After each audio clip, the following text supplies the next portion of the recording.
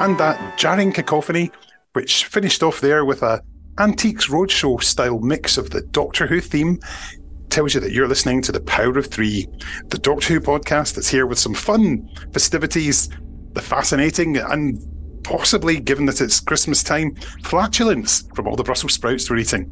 Yes, I will be eating lots of Brussels sprouts, listeners. If you don't fancy eating yours, feel free to put them in a Tupperware container and post them to us here at Power of Three magazine, and I'll stick them in a Power of Three office microwave and heat them up and eat them later when everyone else has gone home.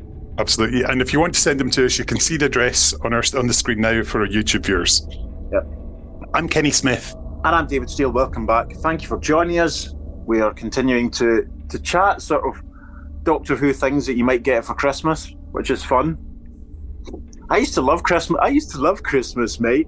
When I was a wee Davy Steele, because that's when you would get lots of Doctor Who books or Doctor Who videos.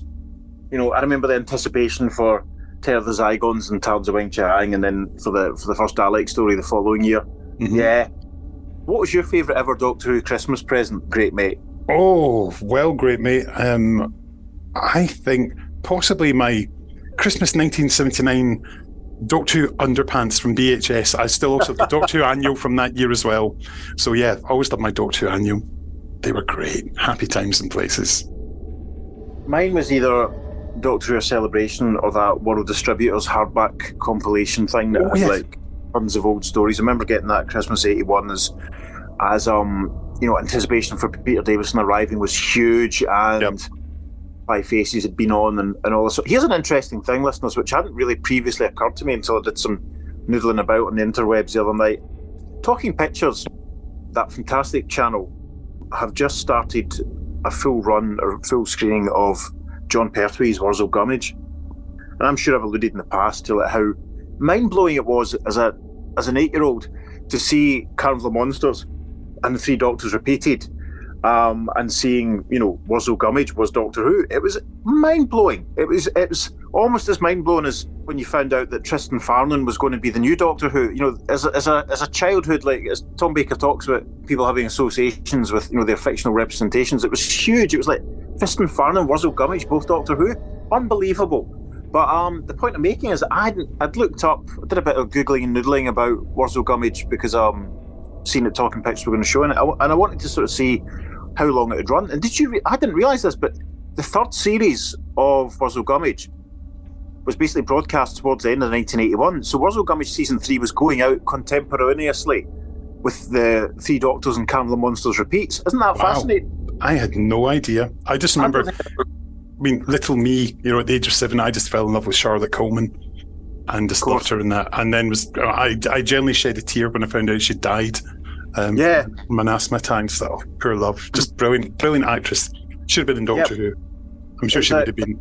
It's a great series with a lot, really good people involved. And when you look at the casts, people like, it's ridiculous when you think of people like Billy Connolly and Barbara Windsor were involved, and and Chris Gibbons was in it too at one point. So Talking Pictures on Friday evenings, listeners. So make sure you're watching Wurzel Gummidge. As a Doctor Who fan, you owe it to yourself. But we're not talking about Wurzel Gummidge today, even though I've sidelined us briefly. We have a returning guest to the show. Kenny's going to tell you who it is. Indeed. I thought it'd be quite a nice idea to have a quick chat with our great mate, good friend of the podcast, Al Dewar, about the various Doctor Who action figures that have been related to the Christmas episodes, and indeed a New Year episode as well, which we will come to later on. So yes, Al's here to join us in a wee moment to chat about the various figures we've had, whether they've been from Voyage of the Damned, the Christmas Invasion. Basically, we go through the lot all the way up to the one with the Jodie Whittaker new series, Dalek, with the very much the junk Dalek, or was it Reconnaissance Dalek? That's its proper title. I always refer to it as the Junk Dalek, but lovely figure, really nice action figure, that one. So yes, I was going to join us in a second to have a quick chat, but do you have a particular, I bet there's one figure that you wish we did have? Yeah. Listeners, if you've already listened to our episode when we chatted to Stephen Cole, you'll know, and if you listen to the podcast full stop, you'll know that I'm a big fan of the Next Doctor and a big fan of Dave Morrissey's performance as Jackson Knight. Big fan of Dave Morrissey anyway. Good friend of mine. He's a legend. Yes, I always thought, and I have a clear memory that at some point in the past, Dave Morrissey talked about being photographed at every angle so they could do an action figure of him, but it never materialised. So hopefully this is something that Kenny will talk to Al about just now. That's a good idea. Why don't we pop over and have a quick word with our mate, Mr. Dewar. Hello, Al. Hello. How are you? I'm very well. You getting all ready for Christmas? Yes. Sorry, you've dispensed with the customary introductions. There's no point anymore, is there? I'm like a rash. I keep coming back. Well, we haven't used any cream on you, so no, we don't want to. We don't want you to go away. We like you coming back. I might dissolve. There'd be a few people out there that'd be quite happy about that, I think. Well, they can dissolve, quite frankly. So why didn't you tell them who you are again, just for the record, Al, so they don't forget? Oh God, yeah. So just for the record, for the incriminating police file, I'm Al Dewar, and I am creative director for Character Group, and I, for my sins, work on the Doctor Who action figure range. Well, I'm really glad that you do. So we're going to have a bit of a Christmassy themed episode today. Yes, we are. The festive season's on the way, and I thought we could have a little look back and talk about some of the ghosts of Christmas past. Yes, I was intrigued. I was actually quite intrigued when you threw that up as obviously you didn't throw it up, but you brought back as a topic, and I thought, well, that'd be quite interesting. I suppose the first ones we started off were from the first Christmas special with the Sycorax and the Sycorax leader. I mean, they were so old. I only have one really residing memory of that. Well, actually two. So the first one was, so we got reference to the Sycorax, but obviously he had his full helmet on, and we didn't realise, and obviously it was different from the other Sycorax, so we kind of assumed wrongly that he was just a chief, denoted by his physical difference on the actual skull helmet. But what we didn't realise was obviously he takes that helmet off and then reveals his face underneath. So it would have been nice to see that, but we weren't allowed to see that. So it was a little bit. Galling's not the word, but it was. Obviously, I think they were keeping it as a big reveal, but I think it would have made the toy better if he could have had the removable helmet.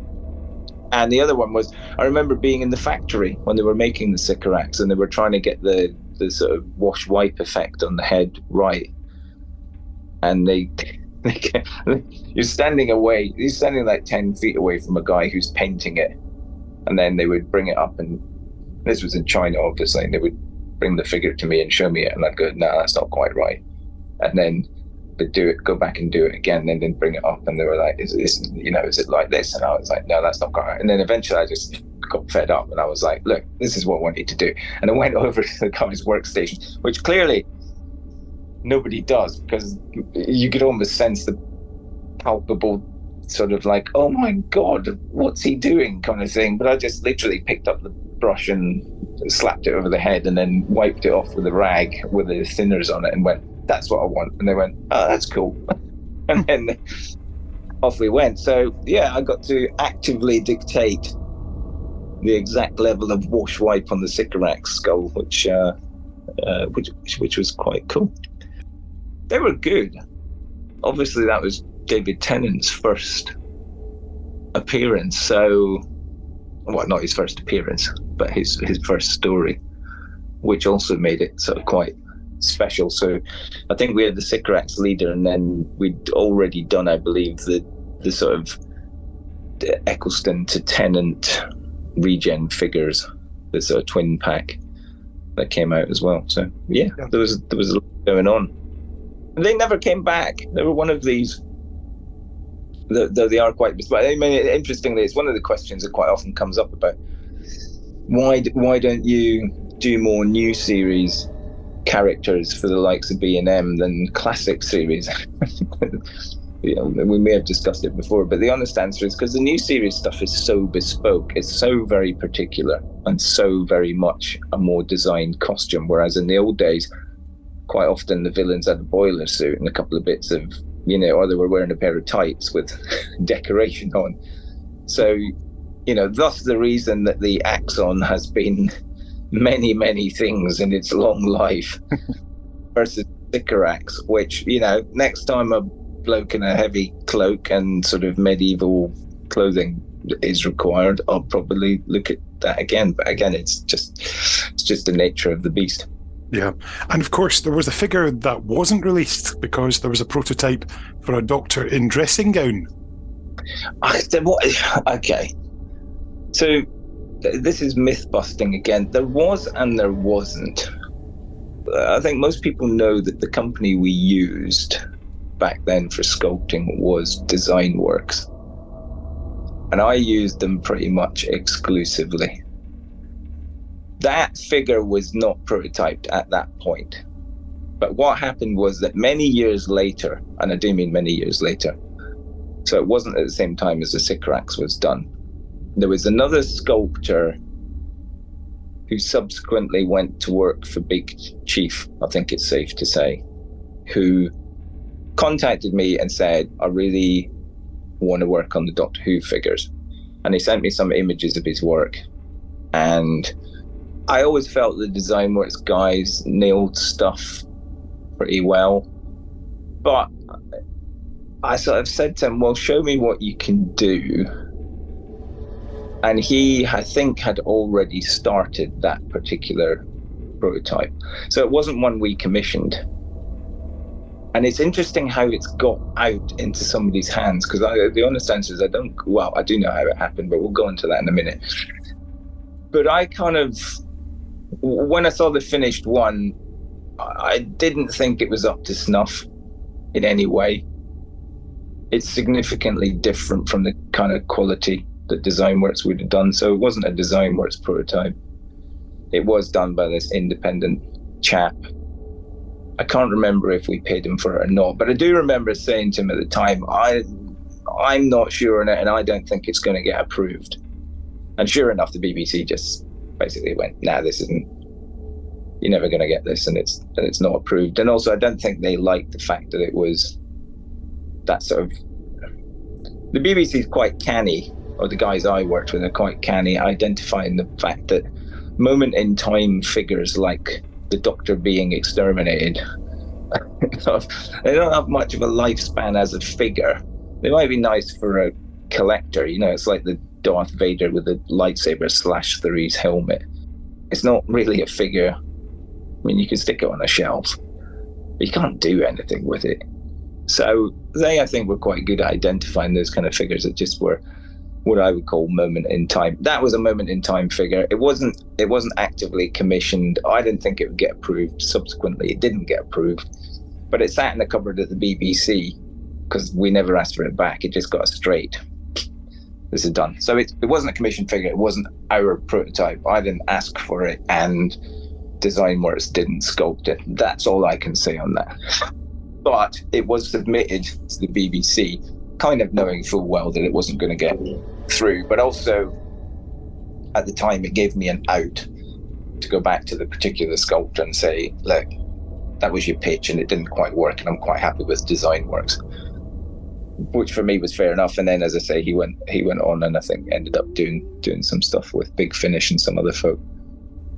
Yeah, and then somebody left the BBC and in doing so took with them a whole bunch of stuff that was in that cupboard at the BBC, which happened to include the guard from, so that dates it for you. If you want to sort of like date when that figure was done, the guard from Planet of the Ood, and God, there was another figure.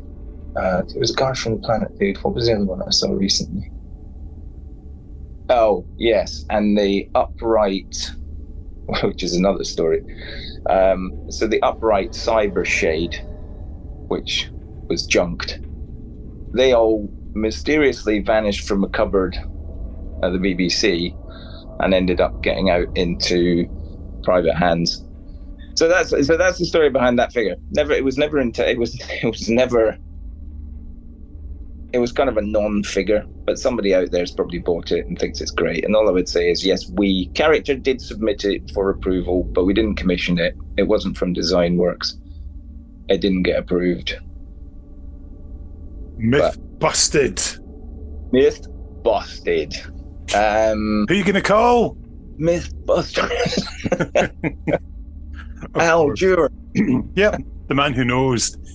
So that's the story on that one. Yeah, we spent more about that than we did on the cigarette. Yeah. Oh, well, one that definitely did come out, and I think, if I remember correctly, from when we were chatting years and years and years ago, one of your quickest ever turnarounds was on one of your biggest ever figures, the Empress of the Rachnos from the following year's Runaway Bride. Yeah, that was a great figure. I mean, I think, what do we talk about, the Rachnos? Well, they've come back several times on audio and they've been absolutely brilliant. I think it was so I've got to be careful what I say. I think we were given early access, as we always were, to the maquette that they'd created for that particular figure. And it was fabulous. It was really nice. We got early access. And it was almost one-to-one scale with our figures. And it was at that point we suddenly thought, flipping hell, this thing is gigantic. But we actually got it done very, very fast. I think the slightly disappointing thing, if there was an element of disappointment, was that because obviously it was a costume, and I can't remember the lovely lady who played Sarah Parish. Queen. It was the gorgeous Sarah Parish. I should have remembered that, because I remember the time thinking, oh, she's lovely. But yeah, so it became quite apparent when we were viewing it that the costume was quite limited. So you didn't see the Queen she swayed a bit. And the extra eyes and stuff were fabulous, but you didn't see her doing a lot. And I think that probably contributed to the fact that it sold. For as far as I remember, it sold pretty well, but it wasn't one of those must-have, it's off the shelf now kind of figures. But when you see it, even now when you see it, it's a humongous figure. It would have been nice to see it a little bit more animated, and I guess here we are 15 years further up the line, and I suspect the Queen of the Rachnos could potentially be a lot more animated these days. You would probably really believe she was a flipping giant spider. But at the time, you could see the limitations of the costume. And as I say, I think it's partly because the character didn't really do much in the show. It was a bit Jaws-like, less is more. So they didn't show her doing a lot of stuff, whereas they did a lot of the CGI of her children, the little spiders. But yeah, I mean, it was a fabulous figure to make. I've still got one somewhere. I've still got mine, as always, of course. The packaging was humongous as well, so yeah, it was a beast of a thing. Literally a beast. And of course, there was another Christmas figure that we never got here with Donna in her wedding dress, which was beautiful. Yes, it was. I can't really say much about that one, I'll be honest. It's a tricky one to talk about. All I will say is it was commissioned. There were a couple of variants, and it didn't get through the approval process. Which is a shame. A shame, because it was lovely. They were bloody nice sculpts, and again, one of them I know has migrated into private hands and is out there. The basic thing with non-approved figures is I can say which ones we did and which ones are genuine, but you can't say anymore, because technically, from I guess the BBC and the artist's point of view, none of those were approved. So technically they're not kosher. So that's it. Once that are kosher, of course, was the following year we got a bumper Christmas packet from Voyage of the Damned with Heavenly Host and Kylie. We did. And again, that's a fascinating story behind Kylie, because you'll okay, so there's two bits of this story to talk about.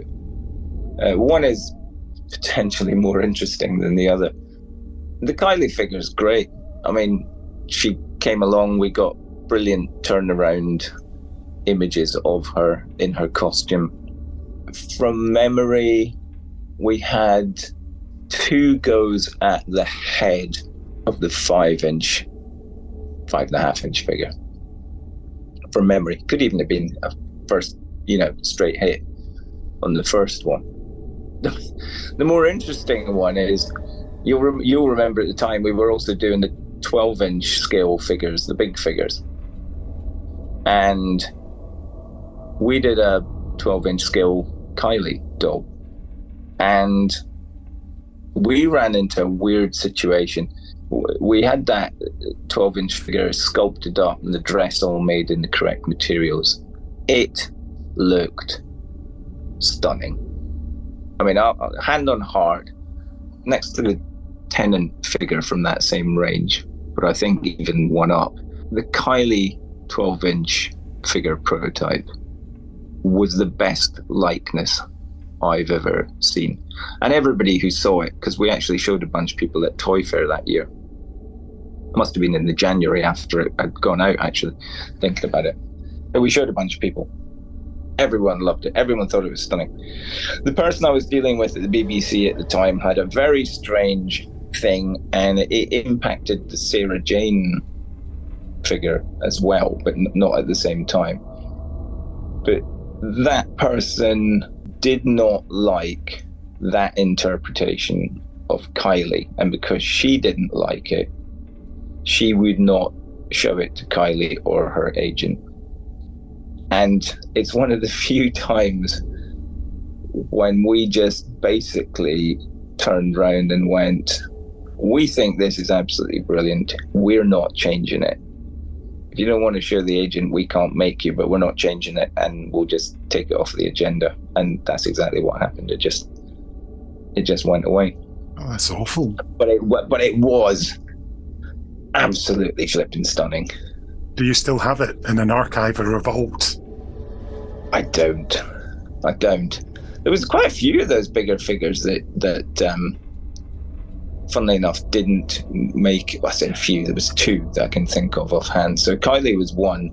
The other one was the Sontaran. We did a Sontaran at that same scale of the Major, the one played by Chris Ryan. Again, absolutely stunning. I think the difference with that one was that by that time that range had begun to kind of, wane, and therefore there was a specific rationale behind it. But that sculpt as well, because it was just a solid sculpt, is mind-blowingly good. I mean, it was just a shame. That range was getting better and better every time we did something. It got better and better in terms of, because we began to know what worked and what didn't. But I mean, if you think that the likes of the Big Chief stuff is good, all I can say is the Kylie, the Peter Capaldi, and the Sontaran would blow your socks off in terms of how good those sculpts are. They are next level amazing. Al, we've talked about Kylie, so why don't we move on to a couple of the other figures in that set? The 2 Heavenly Host, and of course their flying Death Ring Frisbees that came in there as well. Yeah, the Heavenly Host. Yeah, the robots of death of the 21st century. They were kind of, and it's weird. I don't look back on them particularly fondly. It did feel like they were trying to be the new Vox. But it's like everything. But back in those days, we were in the fortunate position, and Doctor Who was at that point so popular that we were doing stuff without even knowing whether it would be popular or not. Whereas doing stuff in hindsight is always much easier because you can look back and go, oh, that would be a much better figure to do, or this or that. But yeah, so we did do the Heavenly Host. They were a difficulty, really, because once you to have them with the removable ring, you then had 3 prongs that counted as sharp point issues. So then you had to make those in a soft enough PVC material that they wouldn't injure somebody if they got poked in your face or your eye. But if you make them out of a soft PVC material, then they deform quite easily, which means that getting the ring on is a nightmare. So it's a sort of self-fulfilling prophecy of at what point is it soft enough not to cause you grievous injury, but it still makes it workable as a toy. And it was an odd thing for a robot to do, if we're honest, isn't it? I mean, robots would normally shoot you, or being robots, they're faster and stronger. But it was a bit odd job from 007 when they took the little angelic. I suppose that was the parody, that they took their angel loop off and killed you with it. But yeah, it was a slightly odd one. Yeah, there were and one of those figures that you kind of do once and then you can never really reuse it because it was wasn't really anything, unless we needed a Jesus figure. We might have been able to get a Jesus figure in there because it's wearing a smock. It was, odd one. And yeah, can't say much more about the Heavenly Host. But also from the same story, but released separately, was the little guy who sounds like a drink, Banana Coffee Latte, or I should say, Banana Coffee Latte, played by Jimmy V from Hart Hill, of course, which is in Scotland. Yes, and who's infamous for swearing like a trooper, I believe. Yes, often spotted having a cigarette whilst in costume as well. Yes, but he's one of those people that I think he would be fascinating to meet. And he also played the Skovox Blitzer, I believe. Yep, and Space Pig, and the Mini Stadine. And Space Pig. Yeah, so he's done a lot. And the Cafalato was such a weird character. I assume he's a distant cousin of the same type of people that turned up in the 10th Doctor's final story with the Master. Yeah, he was a Voce and they were Vin Voce, or vice versa. Yes. That's so sad that I know that. Yeah, I'm impressed that you know that. Yeah, it was cool. I mean, it was again, it was one of those figures that you kind of... I seem to remember there was a reluctance, a vague reluctance. Not from me, I might add. But my memory... It's funny how your memory throws things out. I think there was a slight reluctance from some people to do him. But I think because he was so key to the story, it was kind of felt that we needed to. It's an odd one, isn't it? You choose people from stories, but it's always a punt. It's always a punt, Kenny. Always.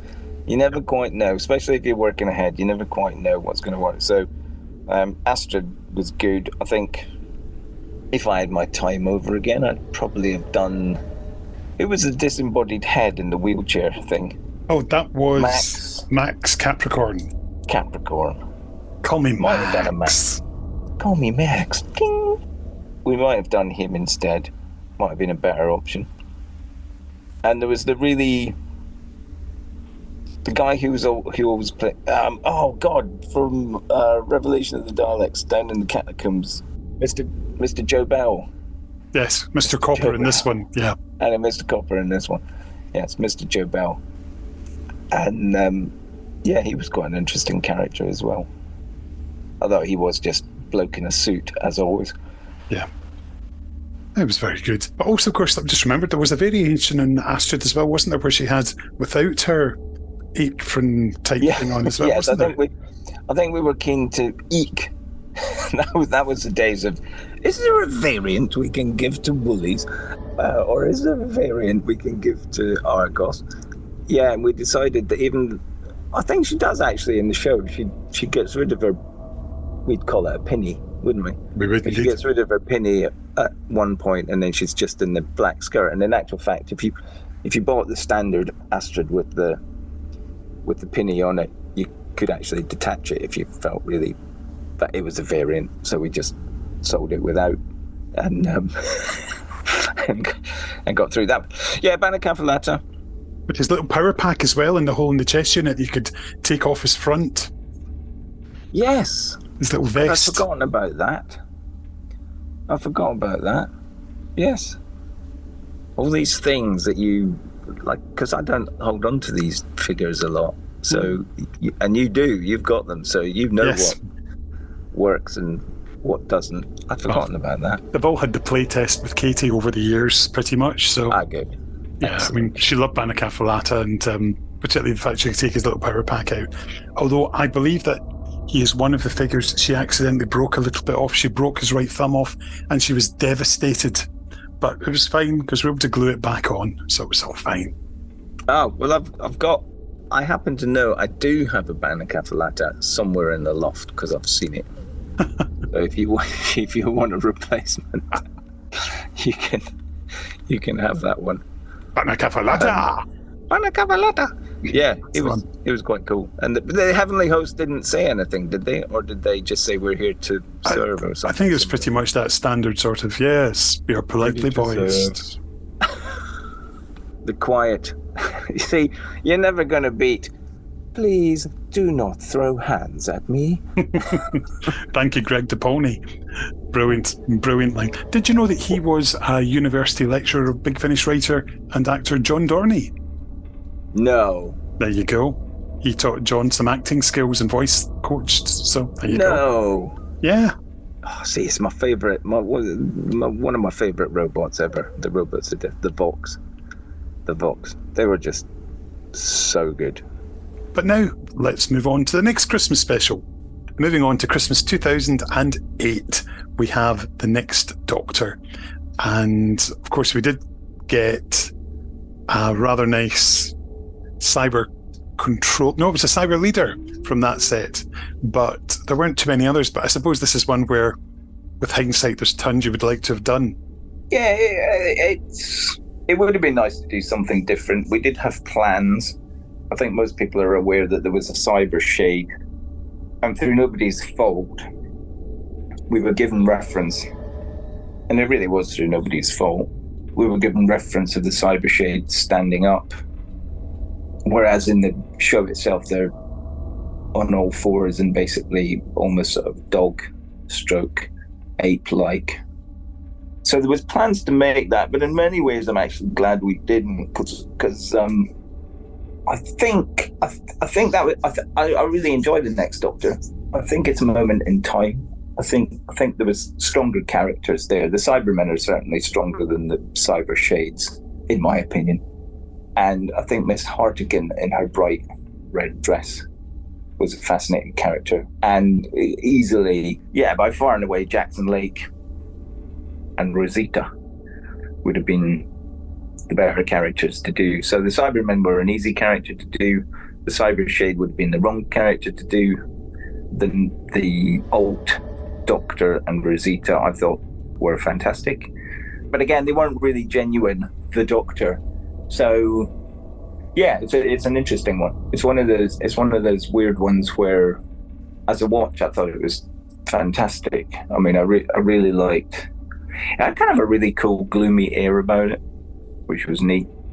That sort of, which I always like in programs. Whenever there's an air of gloom or you kind of, so Miss Hartigan in her bright red dress standing at the graveside and, stuff like that. And there's sort of foreshadowing of things to come, and the sort of general, Jackson Lake's story is actually quite tragic in a way.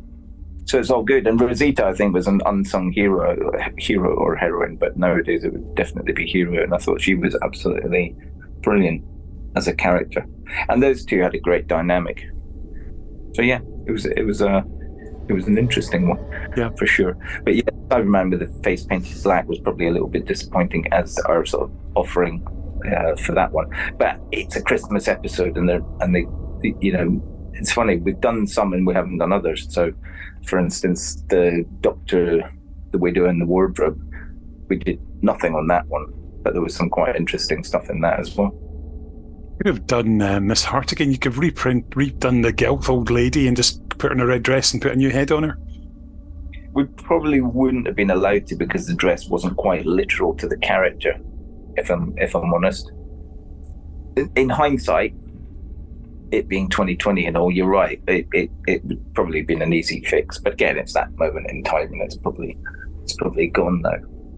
But it was a funny one, and it was a funny time as well. I think it was the Christmas spirits just conspired against us. It just didn't quite go to plan. So yeah, interesting one.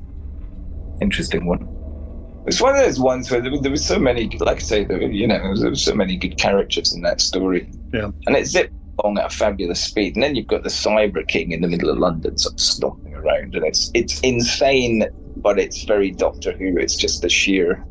it's one of those stories that very much, I think, it very much fits the format in my head of the sort of latter day BBC Doctor Who books before the programme came back.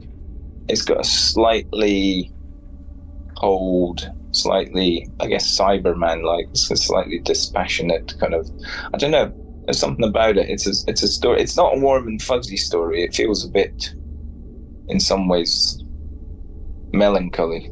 But then it deals with all those lovely things like funerals, Victorians, and workhouses, and children under the cosh. All the parts of Victorian storytelling. It's a good story. Great characters. Love Jackson Lake. Figure 100%. 2 figures that I think would have been absolutely brilliant.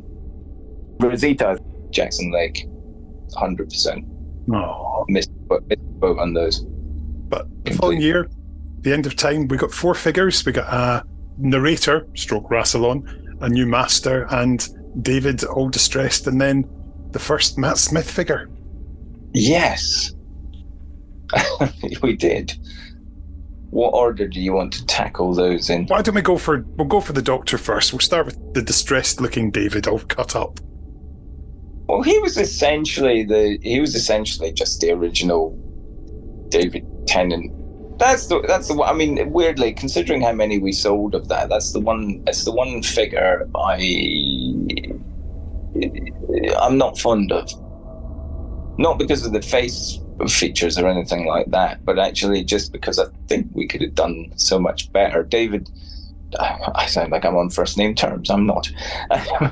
When you see David Tennant in costume, it's got a very tailored fit, and I think our figure ended up looking a little bit slab-like, a little bit blocky, which you definitely notice when you jump to the Matt Smith figure that came after it, because I think Tennant, although they're both very slim, I think arguably Tennant's physique is even slimmer than Matt Smith's, and we seem to capture that far better in the Matt Smith figure than we did in the Tennant. So, I mean, Tennant is one that, 10th Doctor, not Mr. Tennant.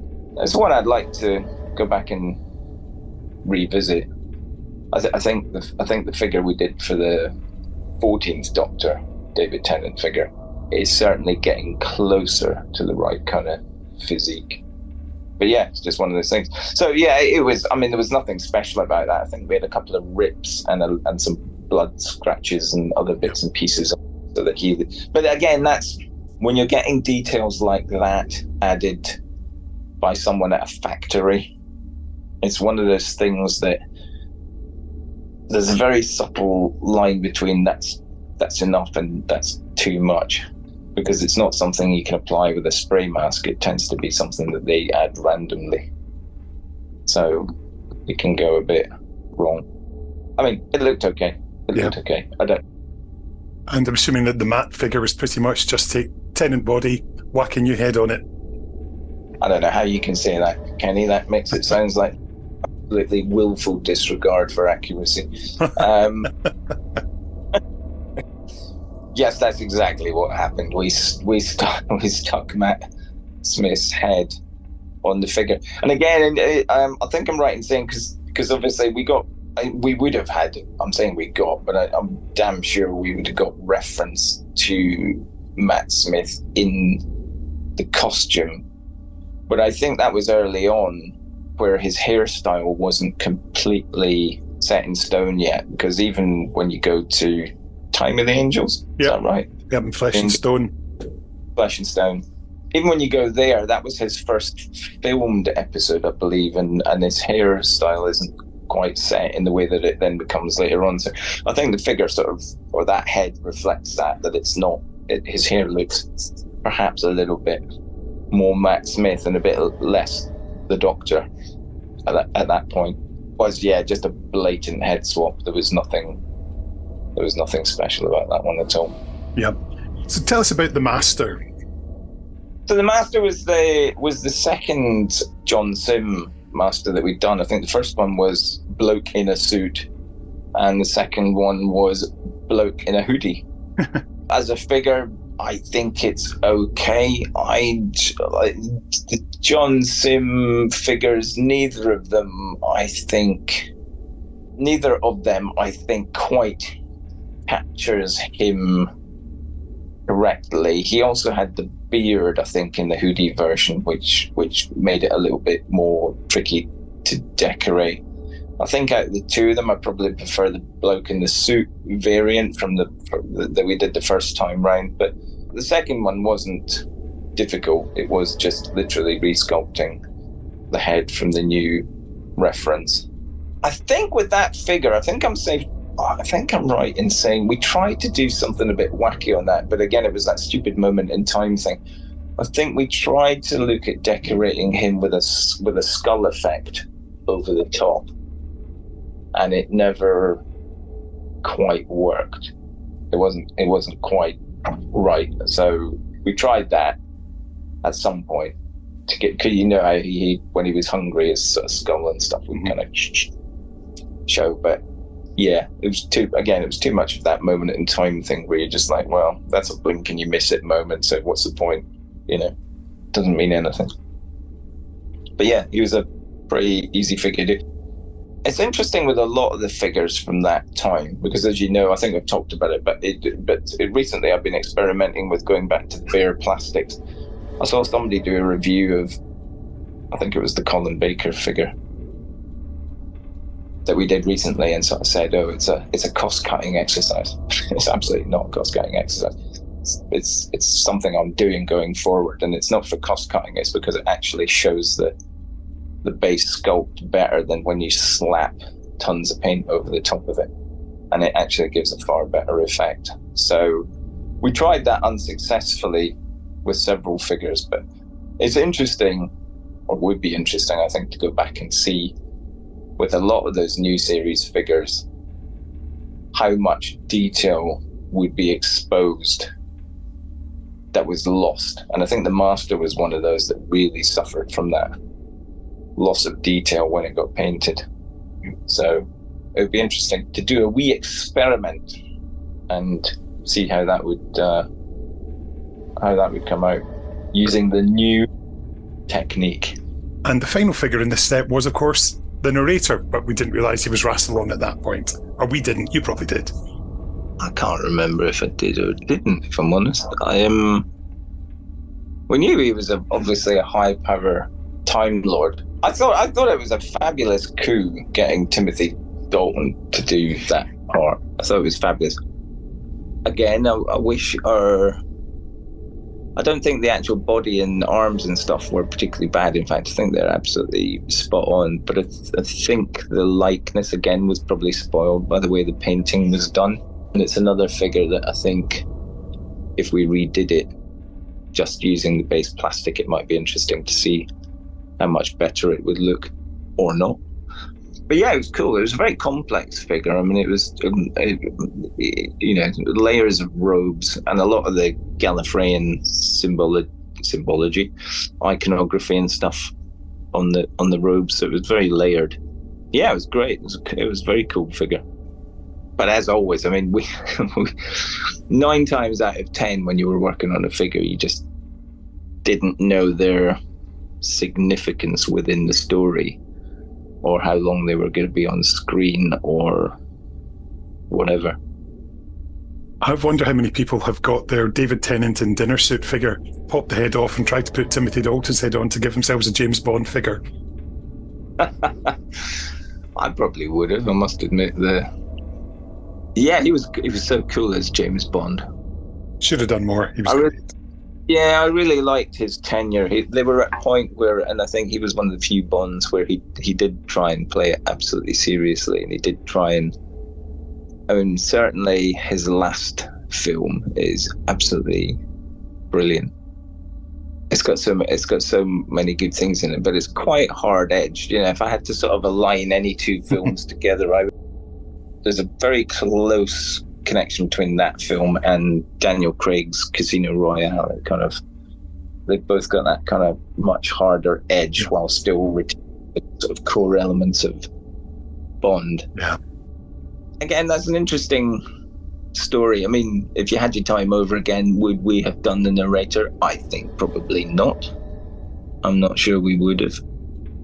I think, you know, with hindsight being 2020, but the wonderful Bernard Cribbins as Wilfred, in some ways, I think probably would have made a more relevant figure. Sometimes that thing of hanging your coat on a story coat peg rather than hanging your coat on a character coat peg doesn't pay you the dividends that it should. Whereas I think arguably, because he was integral to that story, but hanging our coat maybe on the Wilfred figure might have been a cannier move in the long run.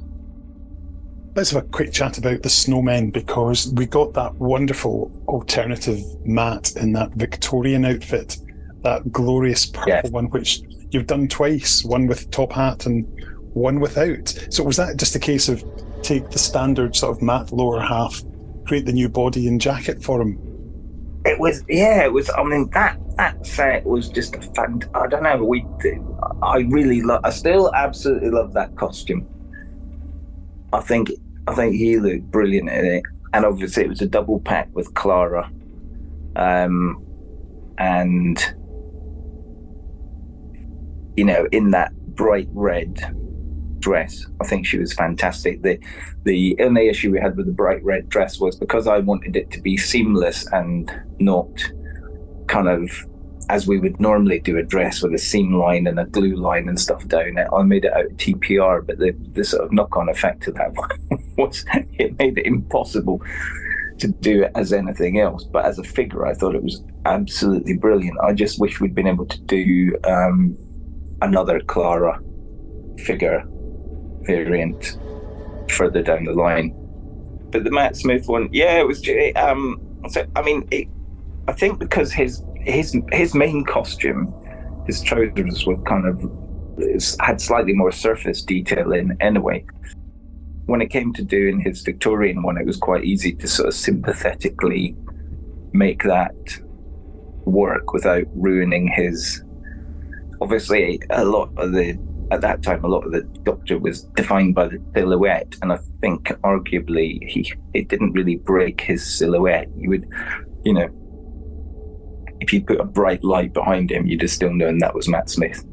But that sort of Victorian, slightly battered feel, and that particular story. So it was a fascinating one how we kind of ended up with that double pack where we had Clara or Oswin from the subsequent or previous. In my mind, it's subsequent, but I think it might. Previous. I think actually, isn't it? From the previous Dalek story, and you had Matt. And I from memory, and it always cheats with me. I think my original plan was we would do Clara in her Victorian costume from that same episode, but I think the costume was going to be a blink and you miss it one. Little did we realise that the Oswin one was going to be a blink and you miss it one as well. But it was just a nicer version? I'm really struggling. And it's a good question, Kenny, because I'm really struggling to understand how we ended up with those two figures mixed. And I think it did just come down to Clara in the red dress was, I think at that point, I could see her being used as an action figure more than doing Clara in the Victorian outfit, which we knew she wouldn't be retaining. So it was a moment in time. But as I say, little did we know that we'd kind of messed it up both ways, if you want to be honest, because we'd ended up with a red dress Clara that we couldn't really do many variants of. Although we tried. We had a black dress Clara and a dark blue dress Clara. And there's even somewhere a prototype of a really weird sort of beige dress variant as well, which isn't very nice. Because that went with the black leather skirt, didn't it, from the time of the Doctor? Yes. Yeah. And like I say, Clara's just one of those figures. She was equally and arguably as important as Amy Pond, but where we managed to get 3+ Amy Ponds out, we only ever got one Clara. I might need to revisit that at some point in the future. One that's not strictly Christmas but New Year is the Reconnaissance Dalek, which was a real surprise when that came out because you had kept that one very close to your chest and I had no idea, which of course, as it should be, but I was delighted and surprised to see that one because it's so much fun just being able to twist it, turn it, get all those angles. So that must have been a bit of a bugger to do from scratch. It was. We had to pin our money on something, and we sort of pinned it on that Dalek, and again on the assumption that that Dalek was going to be the new Dalek. So although it was sort of battered in that story, we sort of figured there may be a way that when it comes back it will be salvageable as a different character or a less battered version. But then it turned out it was a sort of standalone, which wasn't a problem. It just meant that we'd committed a big chunk of tooling to a sort of figure that only appeared in a single story, albeit I think arguably that Dalek was pretty cool. It's certainly up there and on par with the Dalek from Dalek, in the sense that it kind of reiterated what a lone Dalek could do. Which in some cases, and it often, the sort of lone Dalek is in some ways more of a challenge than a group of them. Or it certainly seems to be like that. But anyway, it turned out we couldn't really reuse that. And then when that variant came back, it didn't really come back as a Dalek, it came back as a drone. So I know a lot of people sort of say, why did you never do the security drone? Kind of for that exact reason. By that time they brought the bronze Daleks back and the Dalek wasn't really a Dalek. So it wasn't, and although I did model up a new skirt base section for it, but it was one of those ones we'd never, I submitted it a few times and we never kind of got it right. We could never quite get the geometry of the sort of security drone Dalek right. So we just parked it and never went back to it. In fact, it's on my colleague's desk at the moment. A mix of brown plastic and grey primer, never to see the light of day again. But that one, it was. It looked very different, and I think that was one of the key things. And then obviously we put the little Dalek mutant inside. Anything where you can add a little play feature is good. So yeah, I like that. I wish it had been. We sort of found out late in the day this, as it always happens, that the engineers come and go, oh, you can pull the legs off this Dalek. It's too bendy. Let's make it harder. And I'm like, oh, please, no, don't make it hard. It's a Dalek. It's supposed to be all squishy. And they're like, yes, but it'll be a small parts issue, and it'll injure a child. And I'm like, really? And they're like, yes. So you just have to go with the flow. So the Dalek went from the first shots, which were sort of lovely, super squishy and could quite easily be squished into that cavity on the front of the Dalek, to being slightly harder PVC that you needed a sort of degree in origami to get it to fit in there. So it was an interesting, but it was another good one that came out of a sort of New Year's Day, Christmas episode. Yep. Very seasonal. It is. The one I suppose people would be chasing us for, and we'll see if we get there in the history of the Dalek sets, is obviously probably the 13th Doctor, Jodie Whittaker sort of Gatling gun Dalek, which was, it's just another funky arm, but it's a variant. Variants are good. They're easier to make in some ways because it's just another arm. Whereas, that's an interesting case in point. Just as a side issue, is obviously that the original Daleks in Manhattan Daleks were done on the old style Dalek tooling, which was the sort of deformed base that was never quite right. And obviously we've updated it since then. But those Daleks in Manhattan Daleks don't exist anymore in that format. So whether we'll ever be able to do those or not, I would doubt, because the tooling commitment to do that would be sizable. I remember it being quite sizable at the time because we had to literally cut up the existing steel tools and create inserts that made those panels and chunks of panels, and they were all slightly different. So yeah, I can't see that set happening. You heard it here first, people. As they always do. Fantastic. As they always. Absolutely. Al, that's been brilliant. Thank you so much. Thank you. Always nice to go back and cover these things. Like I say, memory fails, and I can only go on what I vaguely remember. People go, "Don't you know?" Like, no, it was 10 years ago.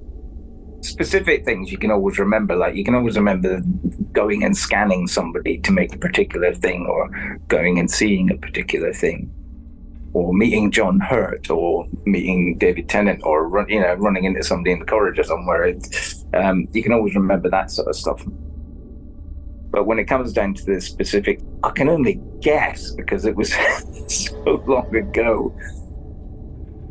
So, like I say, I suspect it was just one of those things of, Oswald Clara was probably the, flip a coin and take your pick, and you go with your best guess, and it was still wrong. Oh, sounds good. It does. It's fun. That's the way to do it. As long as you're having fun, Al. Next time, oh crikey! Well, we'll have a chat, and then we'll come back and surprise everyone in the new year with something a little different. But I thought it'd be nice to have a wee festive figure roundup. Yes, no, that's good. I mean, that's a good idea. So, Al, thank you very much for your time, and of course, I would be remiss of me not to say, and a very Merry Christmas to all of yours at home. I'd hoped you'd resist the chance to break the fourth wall, even on audio, Kenny, but just went and did it. I did. I had to. Well, same to you. I hope to you and yours, you all have, and everybody who listens, and your program is very popular these days. So yeah, to everyone that listens, have a great Christmas and a fabulous New Year. Thanks, Kenny. Well, there you go, Dave. Now you know. He did consider one. He considered it, and with hindsight, he would love to have made Jackson Lake and Rosita figure 2-pack as well. When was 2-pack in Doctor Who? Oh, you obviously missed him. He was in one of the Time War stories that were never broadcast. Must have been during the Wilderness years. No, it's the sort of thing. Let's be honest, Al, if you're listening, I'd suggest that you do a B&M 3-pack with a DT figure and a nice exclusive Cyber Leader design, and dig out your old photographs of Dave Morrissey and make a next Doctor action figure. Maybe time for next Christmas or the year after. I don't know. Absolutely. That'd be a lot. Top 10 action figures that you wish they could have made. I mean, you could you could have some fun with that. Maybe the next time we talk to Al, you and I can work out our top 10 figures that we wish they'd made in advance of that. That sounds good. Let's run down with them. Let's do that. Cool. Yeah. I'm not going to work out just now because I need to think about it. But yeah, absolutely. And I was not here. Fun.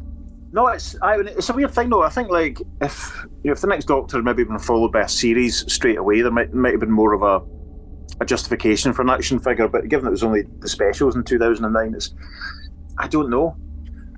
The one thing I do hope we get before too long, actually, given that what I was just saying about specials, not a full series, I really hope we get another 14th Doctor figure just on his own, or maybe with a new or something else. We'll have to see what happens. Yeah, I got like one with the jacket off, which apparently you can do. Some people, customizers, have already done that and whacked some different arms. So yeah, it would make sense. It'd be good. What's been your favourite action figure this year then, Kenny? Oh gosh, God, I'm just quickly thinking. I did love the Time Lord set. I think they were superb. Yeah, they're very smart. Bernard Horsell. I since we last spoke about action figures, I bought a couple of for once, the B&M near me got an absolute ton of the new figures. They had more Daleks than I'd ever seen. So I bought the Remembrance set. Yep. But I was very lucky they'd like a couple left of the 5 Doctors, Richard Hundall Doctor. So I got those two. So they're probably my favourites. I don't buy a lot of action figures these days, but I was quite pleased to get that gorgeous, shiny new Black Dalek, Supreme Dalek from Remembrance. That's amazing. It's tremendous. He's glorious. He's absolutely glorious. Oh, Dave, time is against us, but yes, as you know, we do like to play with the tune here, and I was thinking about Dave Morrissey for you. Not like that kind of thinking about him. I was more about Jackson Lake, and I was thinking what your response would be, in terms of if you could pick one action figure, that'd be the one. Because I'm sure that if I said, Dave, here's an action figure, I'm going to make one for you, what would you want? You would say Jackson Lake, because all I want for Christmas is you. Oh gosh, I thought you were going to have something with Jackson Brown or Jackson something. 5. Right, no, that'll do. Listeners, I have no idea when I'm going to be back, but if I don't see you, have a nice one. Merry Christmas. Take care. Bye-bye. I don't want a lot for Christmas.